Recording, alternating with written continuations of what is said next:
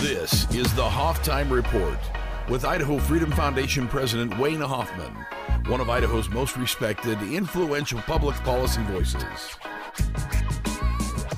Yes, indeed. Once again, welcome back for another Hoftime Report coming to you from the Hoff Building in beautiful downtown Boise. Idaho education officials are being dishonest when they say there's no evidence of leftist indoctrination in our public schools and universities.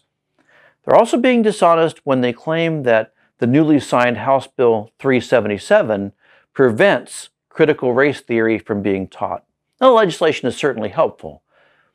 It says that students can no longer be compelled to personally affirm, adopt, or adhere to a doctrine of hate that's embodied in critical race theory. But despite media reports to the contrary, the new law does not ban teaching CRT, nor does it ban teachers from being trained in how to treat some students as victims of systemic racism. As the Idaho Freedom Foundation's Anna K. Miller discovered recently, so-called culturally responsive teaching is baked into Idaho's rules for teacher certification. Those rules might explain why Idaho's teacher certification requirements demand educators promote social justice. Look it up, it's true.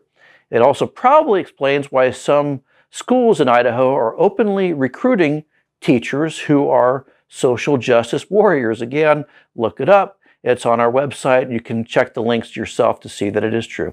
The alphabet soup of education lobby organizations in Idaho, the ones running around claiming that there's nothing to see here when it comes to indoctrination, have been steeped in this stuff for years. The Idaho Education Association, the labor union, has for years hosted workshops on the idea that our schools are hotbeds of institutional racism. The union promised the National Education Association a few years ago that it would train and educate teachers to become active radical probably too, but also active racial and social justice advocates.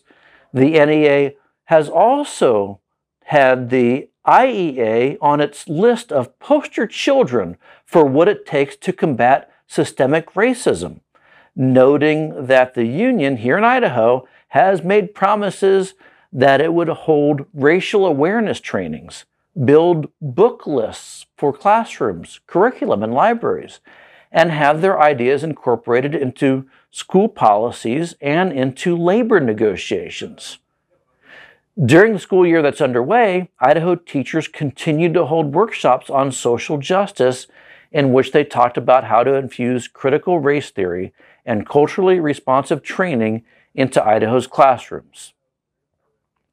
Such trainings also included materials from the radical left's Southern Poverty Law Center, which actually has what they call a Learning for Justice project.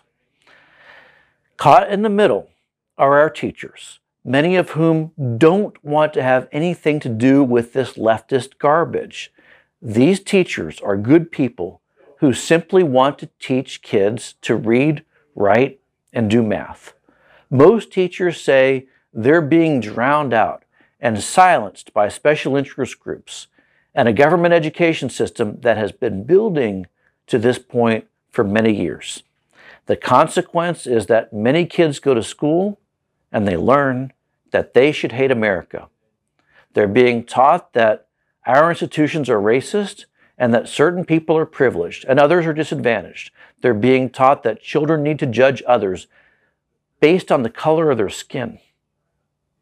They're told that they're either a victim or an oppressor. They go home with the knowledge that they and you are part of the problem.